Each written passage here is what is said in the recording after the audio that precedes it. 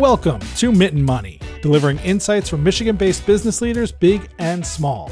William Zank, host of Mitten Money at TriStar Trust, loves nothing more than creating this masterclass so that you can get insight to guide your leadership journey in just under 30 minutes. Subscribe today and connect with William at mittenmoney.com.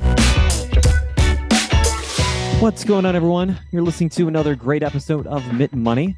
Happy to be bringing you yet another great show for today. I can imagine that for a lot of people out there, you wouldn't associate the state of Michigan with being a haven for venture capital investing. However, that misconception is very wrong.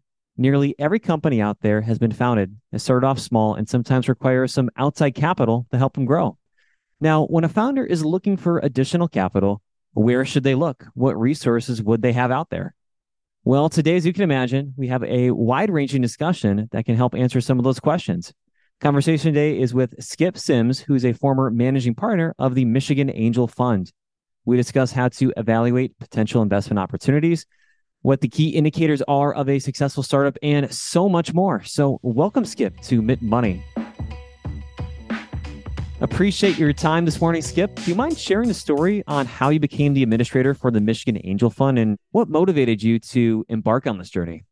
Well, in 1999, I was running a family office relative to venture investing. And so we were a limited partner in several venture funds. That was my first venture into venture. Went through the dot-com boom just 2 years later, which was highly educational and expensive. Then we decided to get out of the venture industry, and that's when I hooked up with Ann Arbor Spark.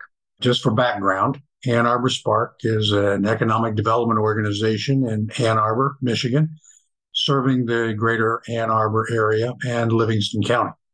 So that's Ann Arbor Spark. It was co-created, kind of a joint effort, a community-wide effort. Spark itself, with an entrepreneurial focus, was brand new.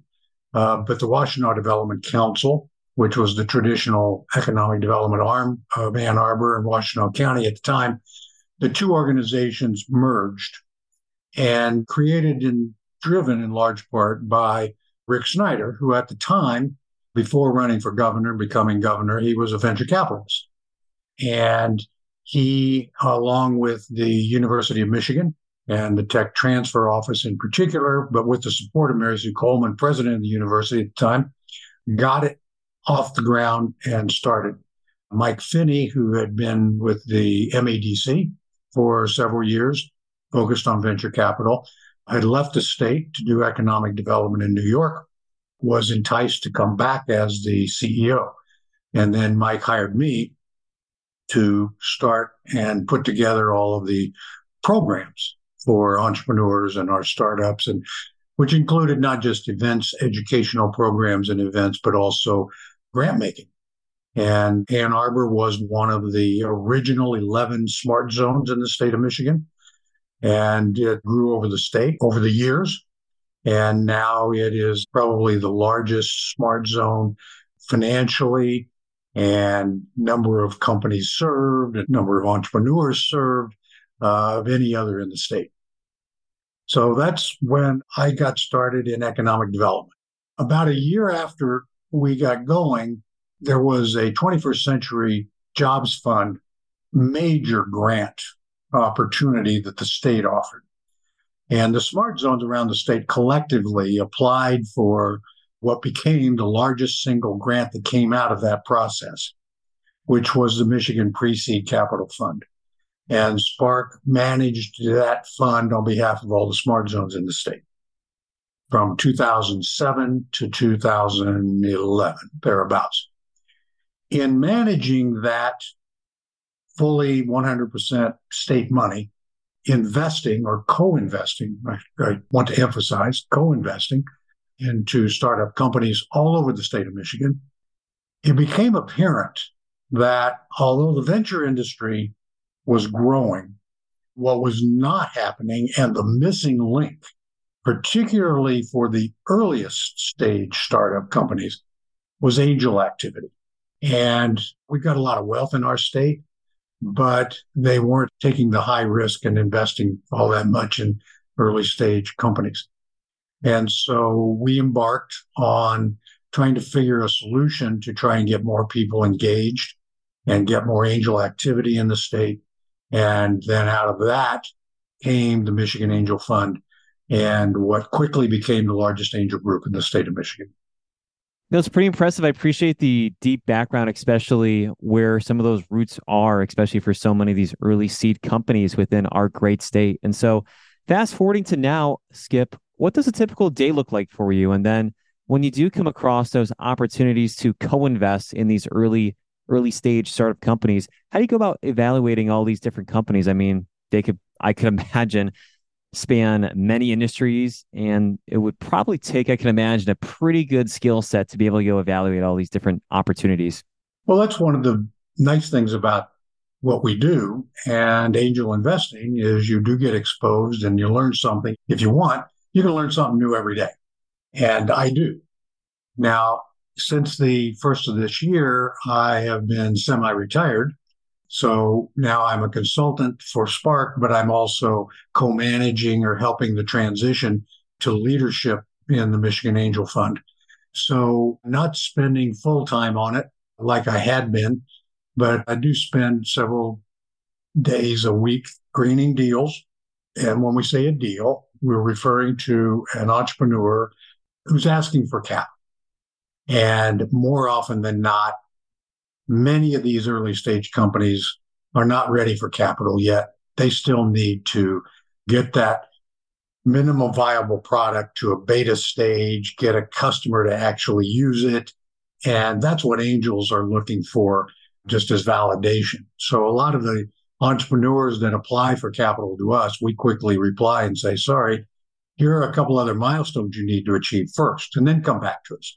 Of those, though, that do have a minimal viable product and maybe have actually a couple of paying customers, then we get down to tell us more about why you're doing what you're doing, why your product's better than what's out there today, and tell us about your customer base, the size of your market, who your competitors are, why you're going to displace the status quo, which is often the major competitor. And why are you going to be successful versus these others? What are you going to do with our capital, by the way?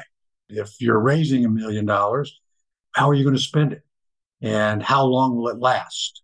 In today's economy, the past few years, the whole venture industry, as well as the angel community, have been stressing to their portfolio companies and new investments that they really want the company to have and manage their money so that they can survive the next 12, 18, 24 months without having to raise more capital. Quite frankly, in 2022 and slightly lesser degree, but still in 2023, it's difficult to raise capital these days. So you need that, what we call the runway, with your bank balance. And so how are you going to manage that? And if you hit a bump in the road, and they all do, how are you going to manage that? And can you make your cash stretch out a little bit? And so we get to know the entrepreneur pretty well and how they think and whether or not they've thought through some of these things and so we provide a service right up front before we give them a dime in terms of helping them think through some things that maybe they hadn't even thought about before that are important in running and growing a successful business. So that's what I largely do now.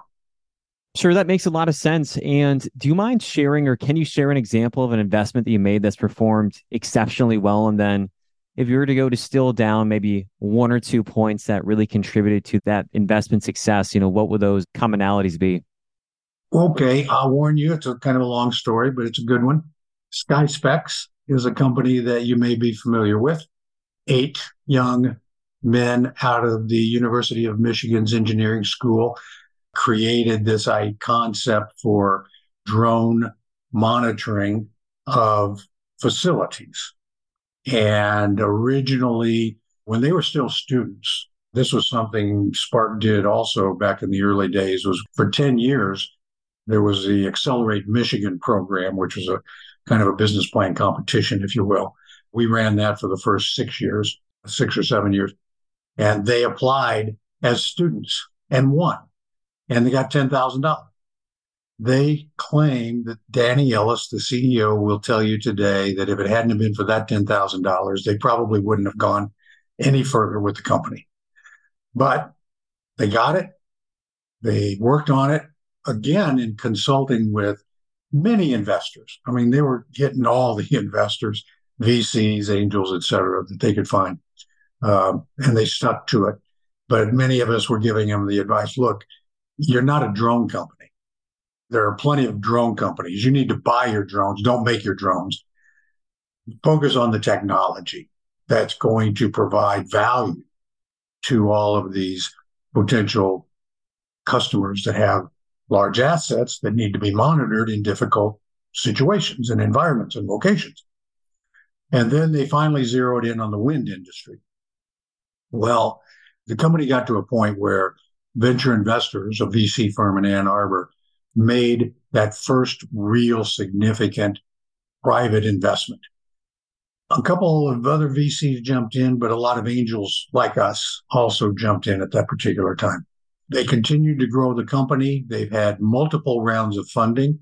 We've participated in all but the last round of funding, which was for $60 million from a Goldman Sachs VC firm that has really accelerated it even more.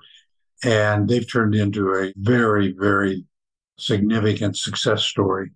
And we're proud to have been early on, both in that educational hand holding, advising, along with others along the way. And to their credit, the entrepreneurs were very open to listening and taking the advice to heart, applying it, most of it, not all of it, but then successfully growing the business and getting it to a point where it was what we call investable, and then continue to grow from there. And they've continued to do very, very well. Sure, it certainly sounds like it. That's definitely an eye-popping number. Now, what was their reaction when you told them, maybe not drones, but let's try and focus in on the technology side of what that application could use for? Because I could imagine, okay, they're trying to incubate this idea. You're coming in with some really, really good advice, but maybe they're not ready to go hear it. I mean, what was their reaction to it? They were a little reluctant at first, and I think kind of disappointed because being engineers, they're all about widgets. And they really wanted to, I think, make drones, but they also quickly understood that, look, that's not where the profit is. That's not where the growth is. It's really in the software and the measuring that they could accomplish with the sensors that they put on that drone.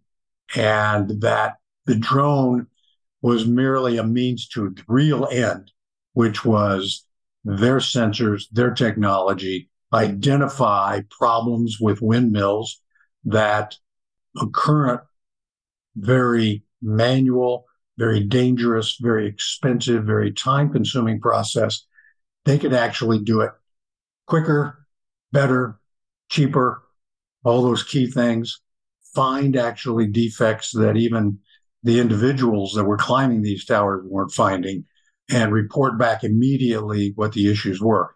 And that was the beginning, and that was really their first product. Now they've evolved way beyond that, and they're offering all kinds of other services to the wind industry and ahead of everybody else.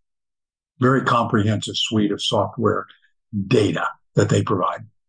Sure, that sounds really special. I appreciate you elaborating a little bit further on that. And so it's quite obvious you've done a really good job at building these relationships with the entrepreneurs, especially with, SkySpecs.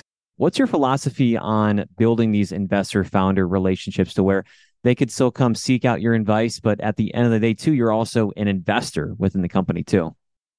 One thing I learned early on in my career 50 years ago was, and you're raised this way, my parents taught me this, you got to be honest. Don't hide things. If you're running into difficulty, you got a problem, admit it. If you've made a mistake, admit it. Share it with people, learn from it, keep moving forward. So I apply that, and I try to determine early on, as quickly as possible, is the entrepreneur going to offer me full disclosure of everything that's going on? I want to know. Don't tell me just the good news. I want to know when you've got a problem, because I might actually be able to help you. And it's important for the entrepreneur to understand too that when he goes to raise more capital later, quite often they're having to raise more capital because they ran into too many bumps in the road. They had to change direction, pivot a little bit on their plan, and they ran through their money quicker than they had anticipated. And if they weren't telling their investors all along of these issues that they were encountering and how they were addressing them, and say, oh my God, I'm in trouble now. By the way, I need more money. That investor's saying, sorry, you should have told me you had this problem 6 months ago. And had you done that, one, we might have been able to help. But even if we didn't, I'd be more inclined to at least continue to support you. But if you're not going to be honest with me, we got a problem. And so that's core to every relationship, whether it's with the CEO, it's the team, the board of directors, co-investors you have. Everybody needs to be pretty upfront and honest with each other. And so that's criteria number one. Certainly, I could really see that. And so from your perspective, Skip, how has the venture capital landscape changed in Michigan since you started your career, at least focusing within that venture capital space? I think you were mentioning in the late 90s. And then if you don't mind, I know it's pretty hard to go have that crystal ball in front of you, but if you were to go kind of project out what the next 5 to 10 years would look like, what are those major areas that people may not know about, but could be really interesting and important for our state's future? I think it's important for people to understand the difference between angels and venture capitalists. That's an ongoing education that occurs that I keep having to address because people don't see the difference. Venture capital is really a form of private equity. Venture capital are funds where major investors, institutions, foundations, et cetera, write millions of dollars of checks and put them in. And a professional managers, then determine what the best investments are for the greatest returns for those basically silent investor partners. Whereas an angel, that is an individual, a household that is investing out of their personal bank account. And so when an angel is investing in a company, they're writing you a check out of their personal account. And it's very direct and much different. They write collectively smaller checks, obviously. The VCs write millions of dollars size checks. Angels will write hundreds of thousands or less. And so that's why the angels invest when the company's not looking for quite as much money in the various earliest stages. And with those companies that we're successful with, when the VCs come in down the road with bigger money, when the company's ready to raise more money, hopefully it's at a higher valuation. And even if we don't put more money in, we've got a nice piece of the action, if you will, for when it does exit down the road. Now, keep in mind, too, half of all companies in America, not unique to Michigan, half of all companies in America that start in 2023 will not be around in 2028. That's just fact. It's been that way since people have been tracking it since in the 70s. Yet, the other half do very well and usually will give investors a nice return. And as with a lot of your advertising, for example, I spend so much on advertising. And the reason I do is I don't know which one's going to be successful, what I'm doing. All of these companies at the time I invest are going to be great. I don't know which ones are really going to succeed down the road 5 or 10 years from now. Your question is, where are we? Well, the venture industry in Michigan has had its ups and downs. We had a lot of VC firms back 10 years ago or so, and it has come down, but we're still much healthier than we've been in years past, decades past. The venture industry in Michigan is pretty healthy. It's active. They're investing in Michigan companies, but they invest in companies throughout the country. They are co-investing and bringing in VC dollars from outside of the state of Michigan to the state of Michigan and Michigan companies. So that's all very positive. I think that'll continue to grow, but it's unfortunately relatively slow. It's a little frustrating. but then it's been frustrating for 25 years. So that's not going to change, but it's improving. And I think it's going at a pretty good rate. And 10 years from now, this venture industry will be even stronger. More of our Michigan companies will get more venture capital. So that's all positive.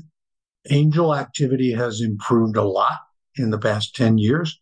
More and more angels are stepping forward, or more and more high net households, I should say, are stepping forward to become angels. So there's more angel capital available for startups than there had been. I think that's going to continue to grow. I am continually surprised, pleasantly so, of people that are reaching out and say, hey, tell me more. I'm not an angel investor yet, but I want to learn more. I'm intrigued. And I kind of think I want to become an angel. So that's happening. I think that'll continue to grow. So that's all good news. Where we could use help, Michigan's one of the few states in the country, and we may be the only state in the Great Lakes that does not offer any kind of incentive to get high net worth households, individuals, to take this kind of risk. And it's important because startups really are the ones that drive the economy, not just in our state. I'm not just saying it's good for Michigan. This is throughout the U.S. Startups collectively create more jobs every year than all the other companies in America that are more than 5 years old combined.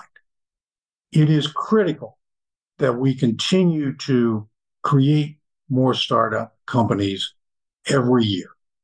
It's critical that they get the capital they need to grow and be successful. And even the unsuccessful companies, for the period, however long they've been, they've hired people. Those people pay state income tax. Those companies pay a landlord for property while they're renting, which pays property taxes. Those that are successful create more wealth, and that increases the tax base. It diversifies our economy because a lot of them are in maybe different industry sectors. They're in software, they're in med devices, they're in diagnostics, they are in mobility. They're very diverse. So that we could use some assistance from the state to help get a few people that might be on the fence to actually cross over, include angel investing as part of their asset allocation. Sure, that all makes great sense. I appreciate you diving into that, especially with what you mentioned at the end as well. So I appreciate that. And so now moving along to our rapid fire questions. And so, Skip, what would you say is your most important daily habit? Getting up and making the bed and getting going. Don't lounge around, get up and go. I love it. What's your favorite TV or streaming show that you're currently watching or have recently? I didn't get into streaming until the pandemic. So I'm watching shows that were way pre-pandemic that we've never seen before.